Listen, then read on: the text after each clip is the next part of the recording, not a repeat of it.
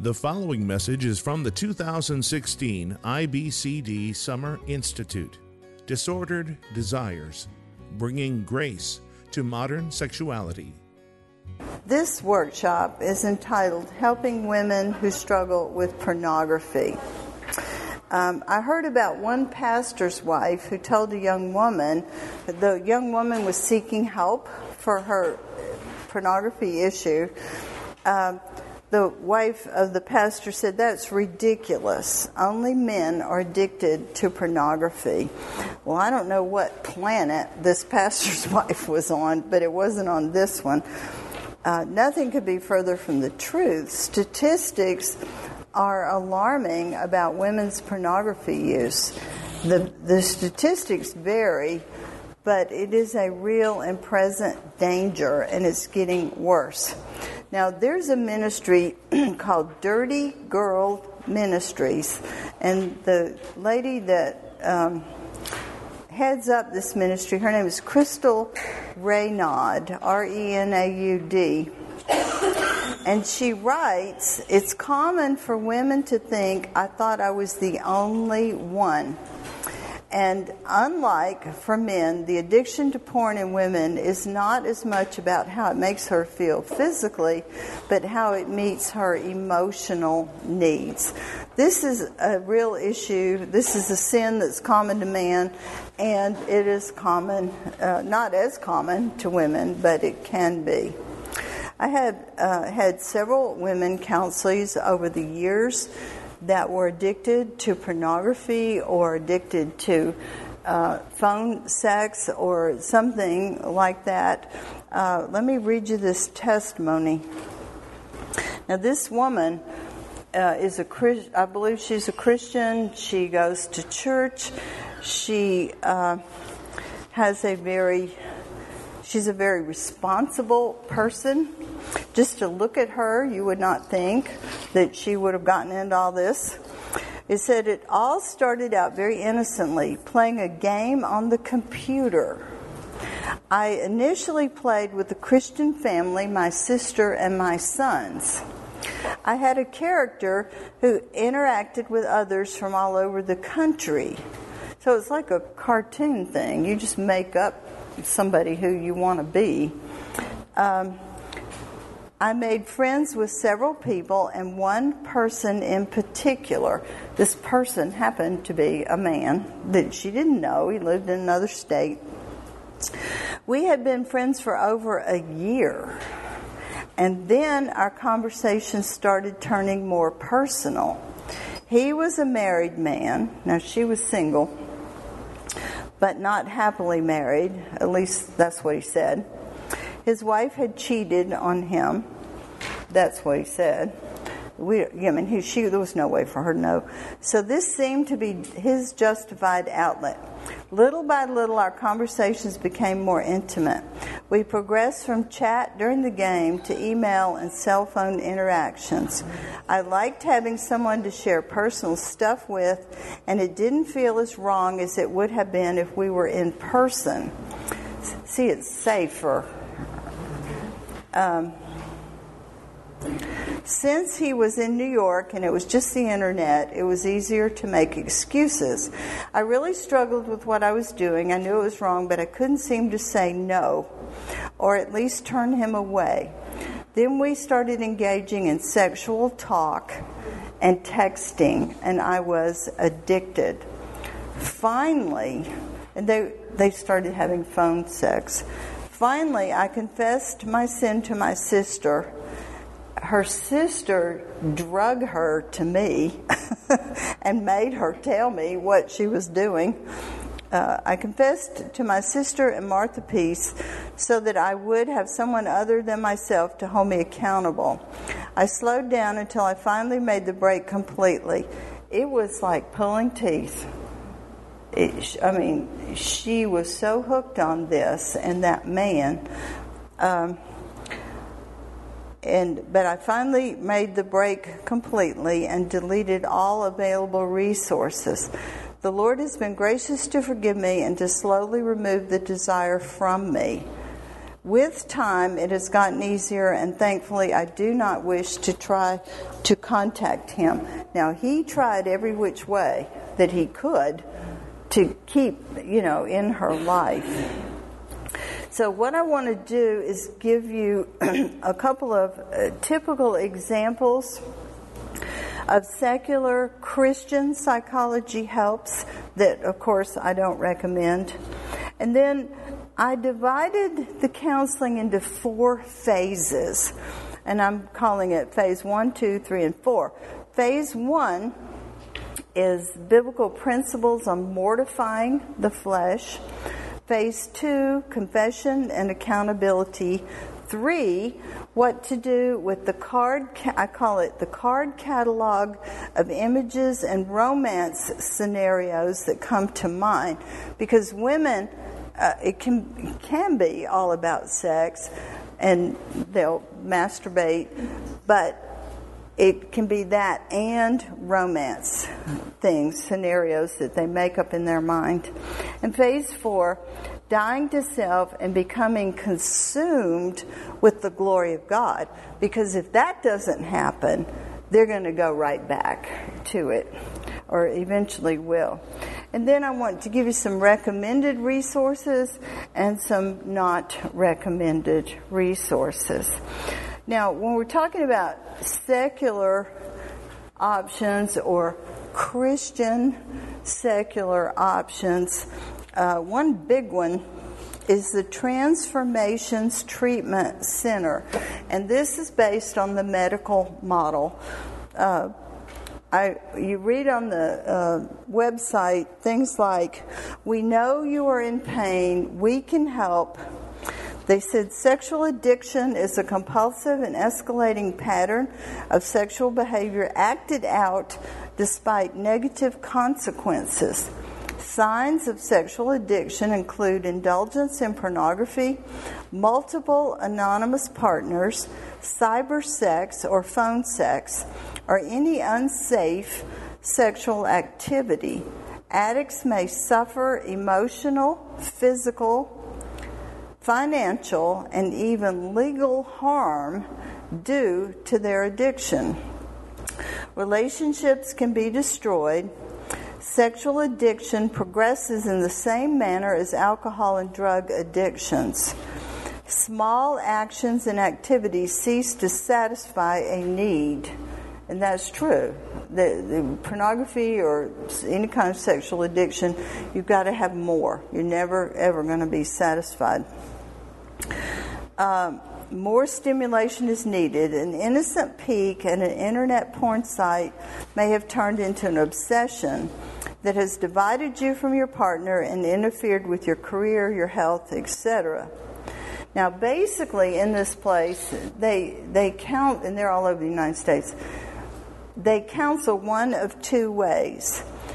One-on-one counseling to help, your counselor will help you identify your underlying issues that cause you to have this addiction.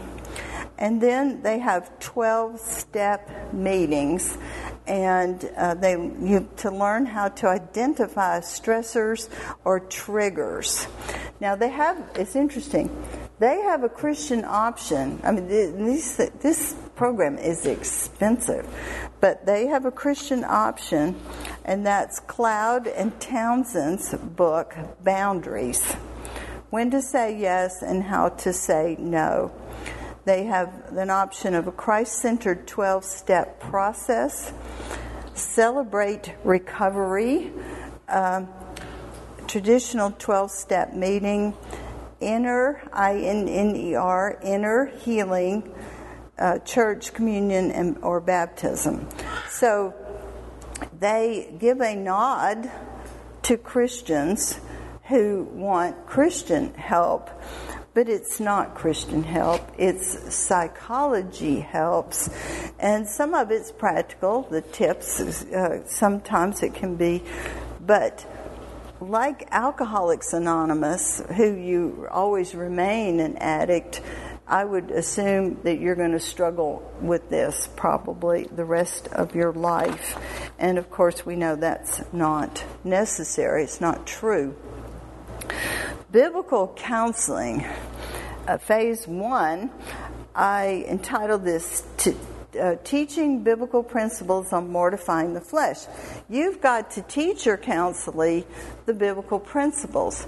Now, I'm assuming you're going through the gospel, you have, as best you can determine, you think they are born again, they want to honor God.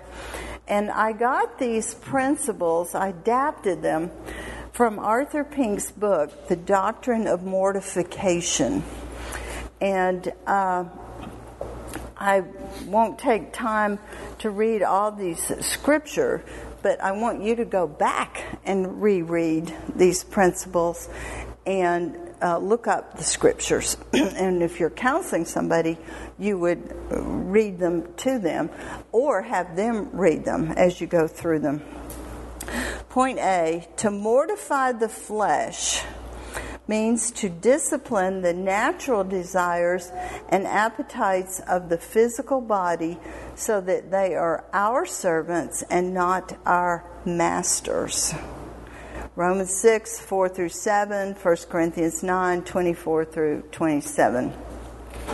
Point B, unmortified sin is against the whole design of the gospel, as though Christ's sacrifice was intended to indulge us in sin rather than redeem us from it. There's a church just real close to my church who they are so into God's grace that you don't even have to ask God's forgiveness, or you can just pretty much do what you want to do, and they're very flip about it. Someone from that church, a lady, visited our church one Sunday, and she was very offended because our elders, there was actually a man coming out from under church discipline, and so that was a real joy for all of us. But she was just like, who are you to judge, this man? So she went back to her Everything's Grace church. Point C, there is a ceaseless conflict in the saint between indwelling sin and God's grace. Galatians 5:17, these things are in opposition to each other, the flesh and the Holy Spirit there. It talks about in Galatians 5. And we know that we struggle with sin, and we will until the Lord takes us to be with Him. But we should be sinning less. It should be less of a struggle than it was a while back after we got saved. And then point D, though risen with Christ, their life is hid with Him in God and certain to appear with Christ in glory. The saints are nevertheless exhorted to mortify their members which are upon the earth. We have a responsibility to take charge of our bodies and use them in a way that would honor God. In Colossians 3,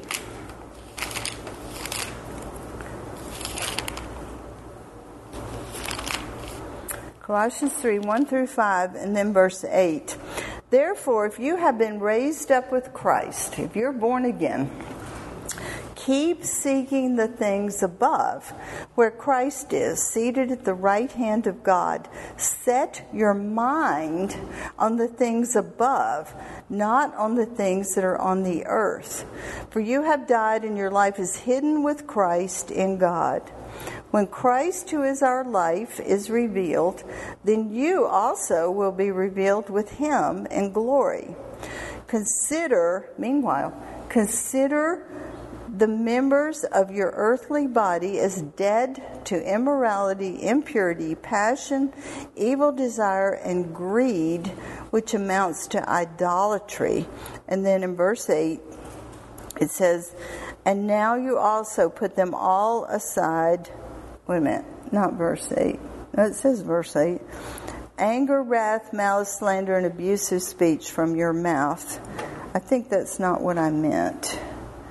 But anyway, the point is that we need to reckon ourselves as dead to these things and not act on them, not desire them, not think about them. And then point E, unless the Holy Spirit puts forth His power in them, in people, there will be no true mortification. God gives us a new nature when He saves us, strengthens us in the inner man, grants fresh supplies of grace from day to day. Think about the fruit of the Spirit. First time I ever thought that I had shown, that God had supernaturally shown the fruit of the Spirit through me, was one time that I was correcting our son David, which he did something that would have sent me into orbit previously.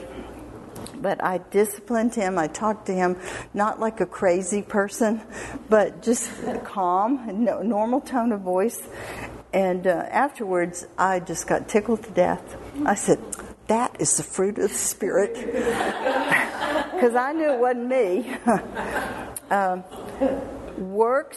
Unless the Holy Spirit works in us a loathing of sin.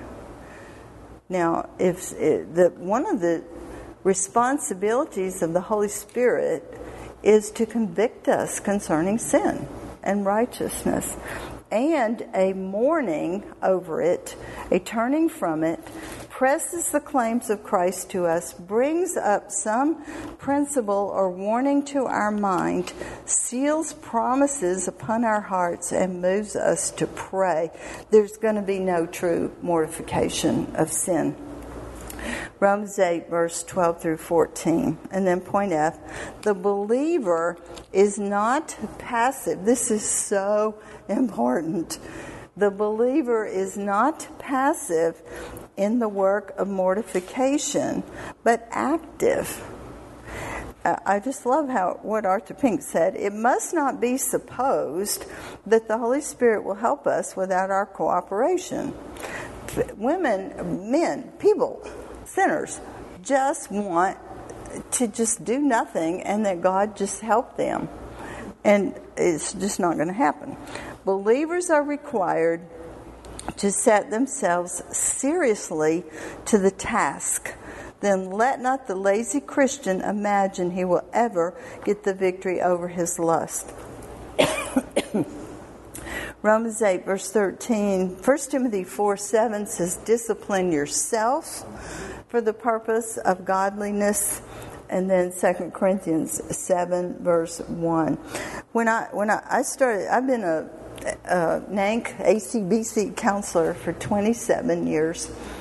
And when I first started counseling, I was dumbfounded at when I had a counselee that was lazy, that had a lack of self-control, how it wouldn't matter what the problem was, they would not make any progress.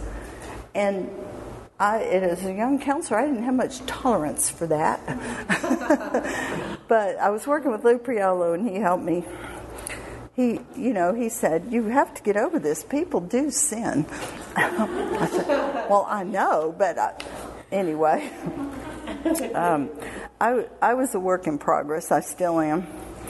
So, but if they're lazy, you're going to have to really help them with their lack of self-control. Jay Adams has one of these little booklets called Godliness Through Discipline. It's really good. Very practical.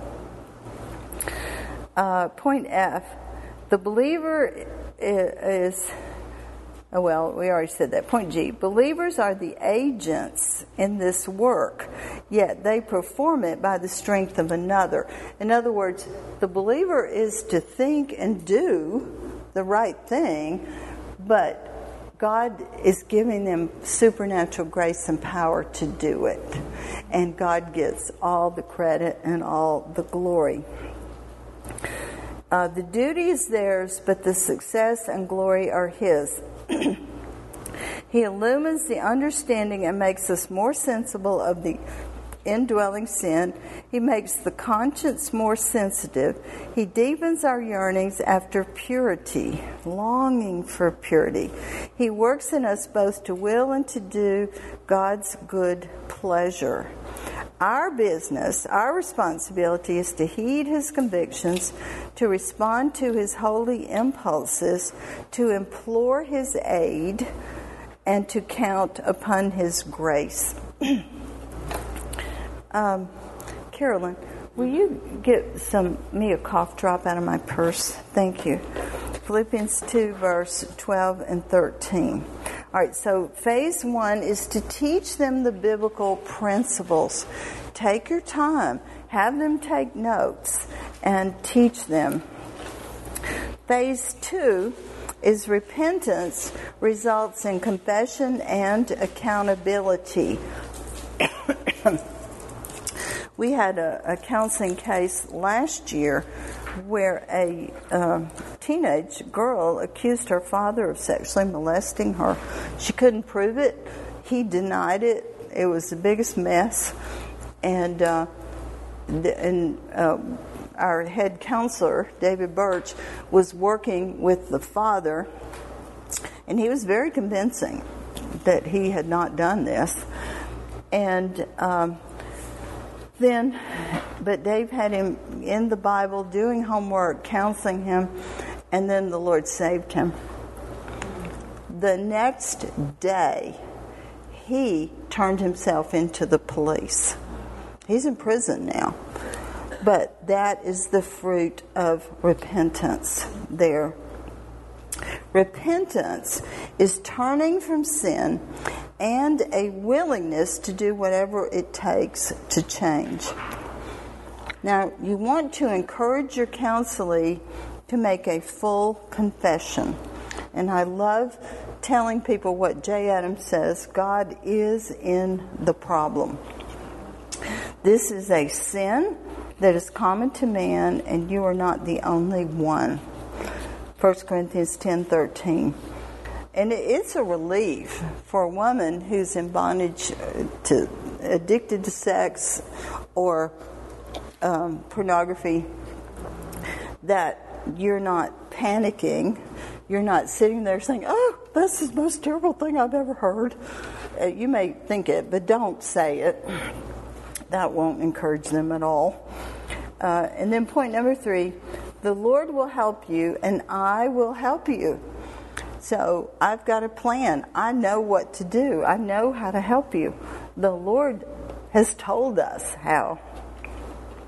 Hebrews 4, verse 16, 1 Thessalonians 5:14, and Galatians 6:2. And then number 4, they're usually embarrassed about coming for help. And I'll tell them, seeking counsel is very wise. I see what you have done is a very wise thing. And then I'll read Proverbs 12, verse 15. Number 5, do not promise to keep, if they ask you to promise to keep what they tell you a secret. And I would say, normally I will. But if it becomes a church discipline matter, then you would have to bring in, I would have to bring in other witnesses.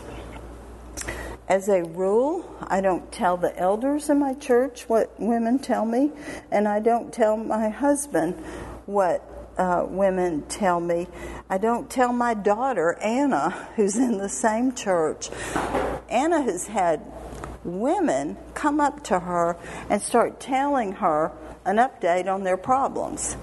And Anna says, I don't know what you're talking about. And they're shocked. Didn't your mother tell you? And she said, no, I don't even know who she's counseling. And so you want to be that way. Have that kind of integrity. I I don't know what they think. I get on the hotline on my phone, or I text her and say, guess what she did now? You know, that kind of thing. But if the counseling is not going well, then I will involve David Birch, who's our pastor, over our counseling ministry. And then, of course, if it becomes a church discipline issue, then other people get involved. If they're unstable emotionally, then they need help. And more help than even I can give them. And maybe if they're suicidal, their family needs to know, or you may even have to call the police and come get her. Take her to the ER. She is going to kill herself.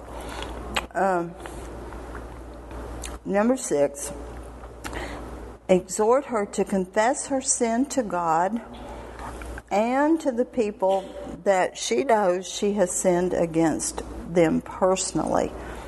1 John 1:9 and Matthew 5:23 and 24. If she's married, I would admonish her, warn her, I would tell her, tell your husband, but don't give him the sordid details. Be very factual. For example, I've been secretly looking at internet pornography and masturbating for the last 4 years. I've sinned against God and you.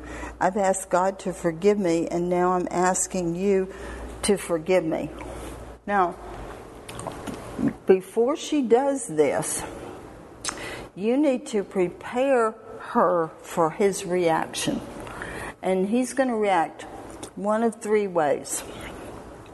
He may say, I forgive you.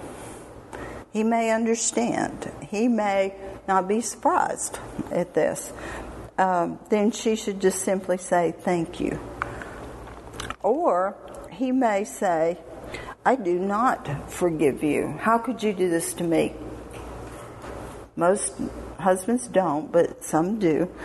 Then she should say, I don't blame you for not forgiving me, but if you ever decide that you will, then please tell me. More than likely, the third one is the answer that we get the most. Well, that's in the past, so we won't talk about it now. They're uncomfortable. They don't know what to say. Then I tell her, take that as a no answer. No, I won't tell you I forgive you. And say, I don't blame you for not saying I forgive you. But if you come to the place where you can say it, please let me know. So you want it to not be left fuzzy and vague. You want it to be clear. If your counseling is opposed to confessing it to her husband, then I think Heath Lambert's book, Finally Free, would help persuade her for the need of accountability. And this is a sin against God, but it's also a sin against her husband. The only time that I can think of, there was a young woman who committed adultery, and she confessed it to me. And I said, you have got to tell your husband. Well, she rightly figured he's not going to handle this well. He had a bad temper. He had his own issues. But he also was in intensive physical training to become a firefighter. And it's like going through boot camp in the Army. And it meant a lot to him that he had gotten that job. And she was not involved with this man that she had committed adultery with at that time. And she said, can we wait 6 months or however long it was until he's through? Because he just needs to be able to focus on this. And I said, yes, but I'm going to check in with you and hold you accountable to do that.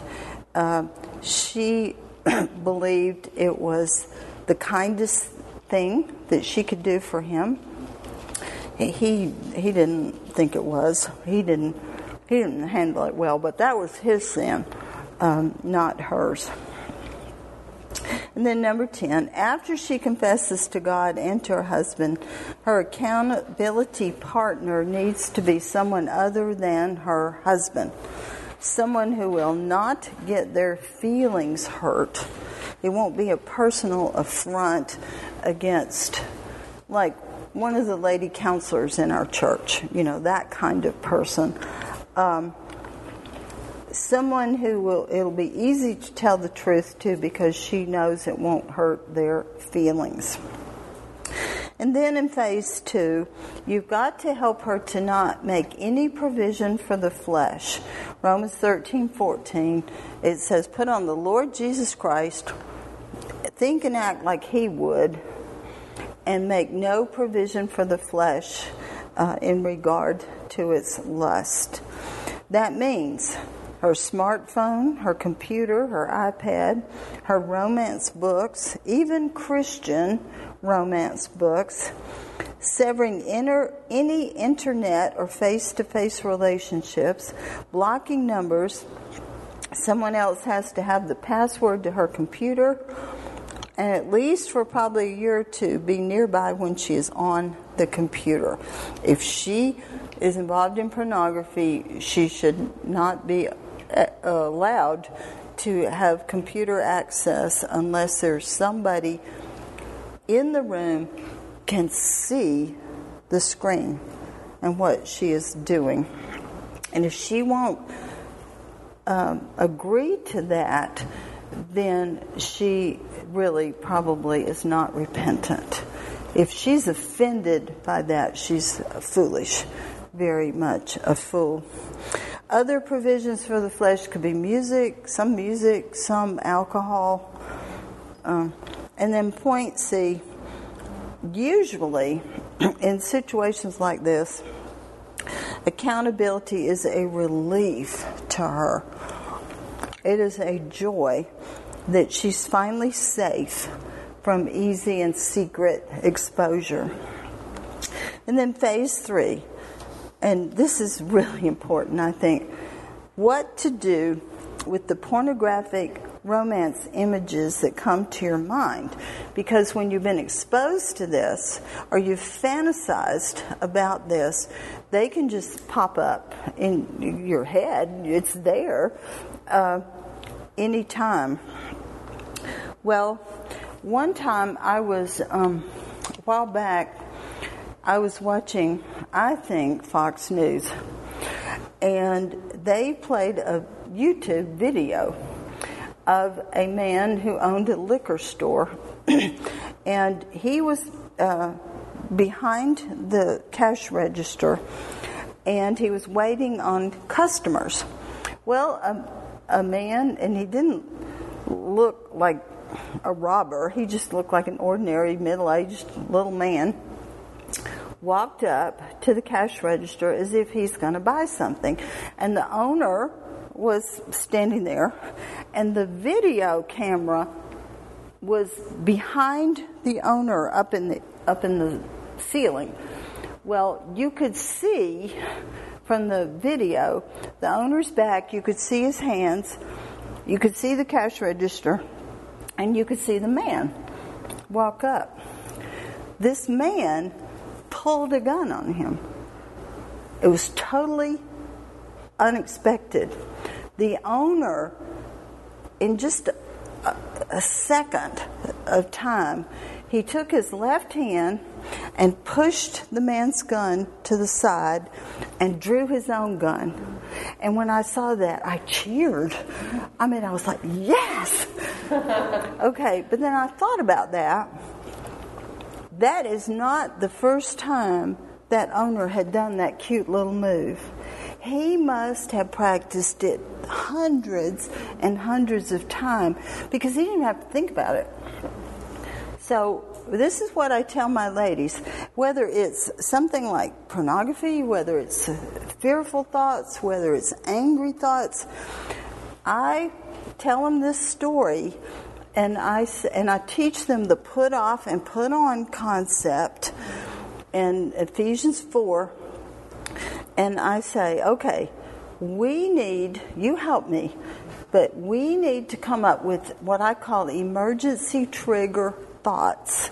That when you have this wrong thought or this wrong desire, then you can pull out your emergency trigger thoughts and go through them. And then we brainstorm, and usually you're going to have to coach her. You're going to have to help her. And I'll give you some examples of that.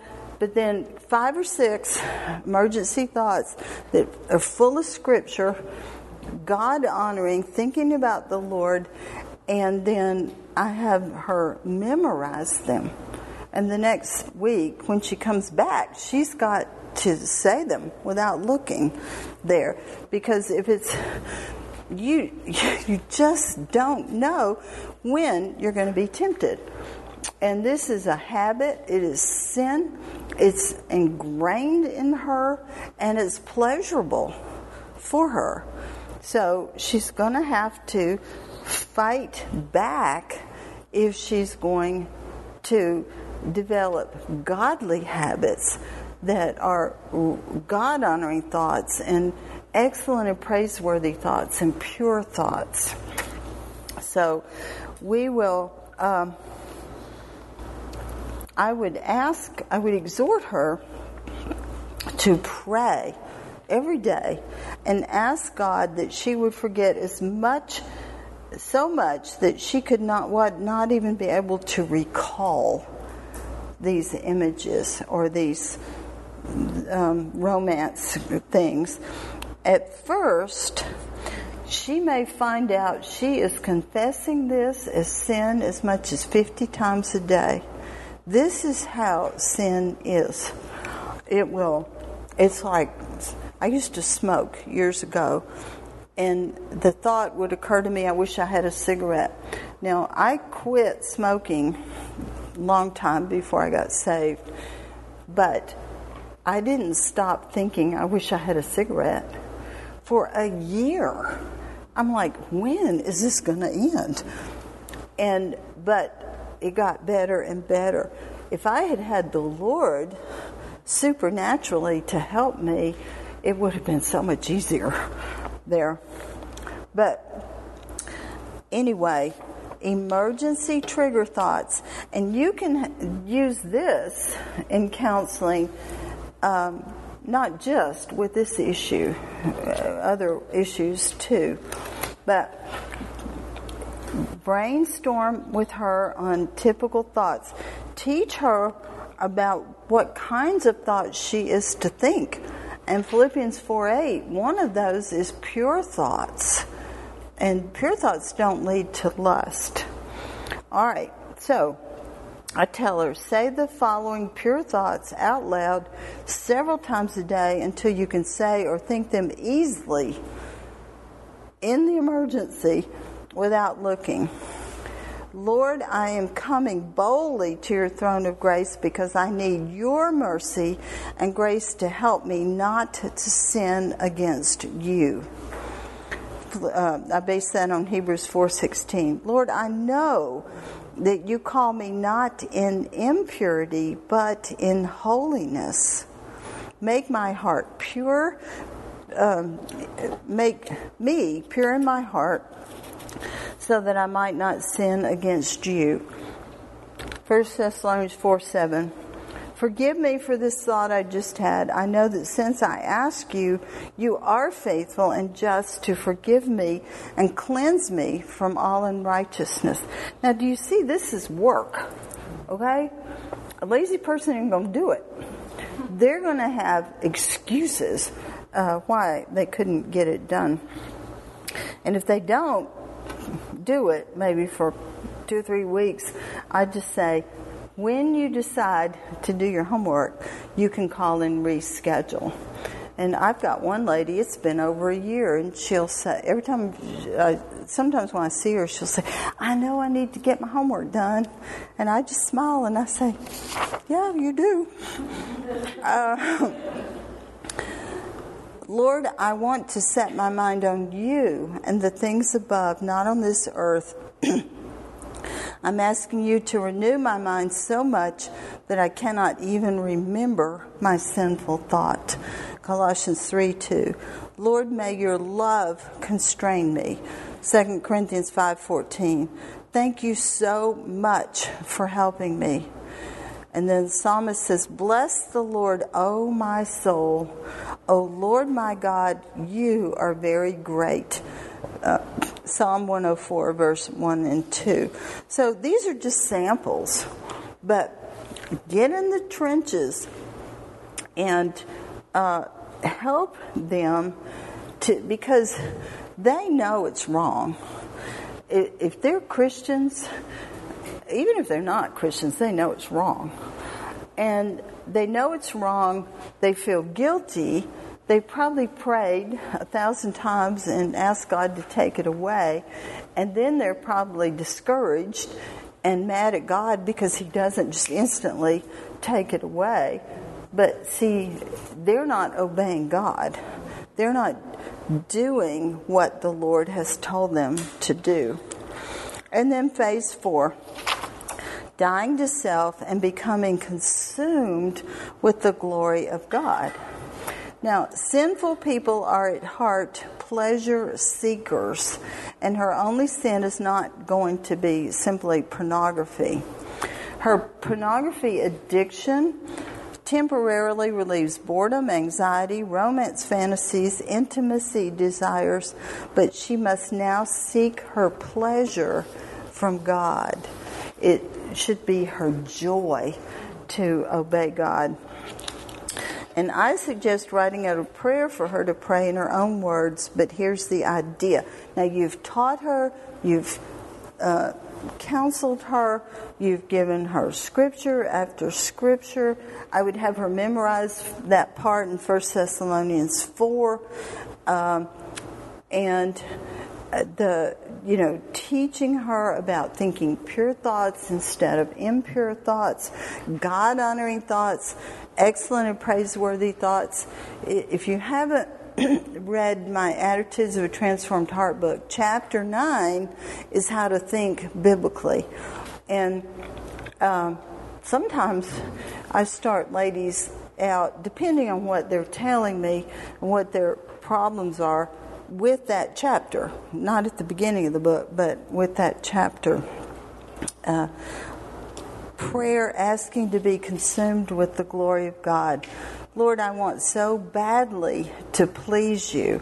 Help me have control over my body, not in the passion of lust, but in holiness and honor to you. And I base that on 1 Thessalonians 4:5. Lord, help me to be consumed with your glory in every area of my life. My ministry to my husband, my kids, my money, whatever I eat and drink, all for your glory. 1 Corinthians 10:31. Renew my mind that I will be focused on the things above, not on this earth. Colossians 3:2. Use me for your glory, no matter what that means. John 14, verse 13. Now, if you've gotten this far in the counseling and you've taught them, because they need to be like a dog with the bone that won't let go. They need to keep after God to help them. He promises that they can come boldly to the throne of grace and there find grace to help and mercy in time of need. And this is an astounding promise.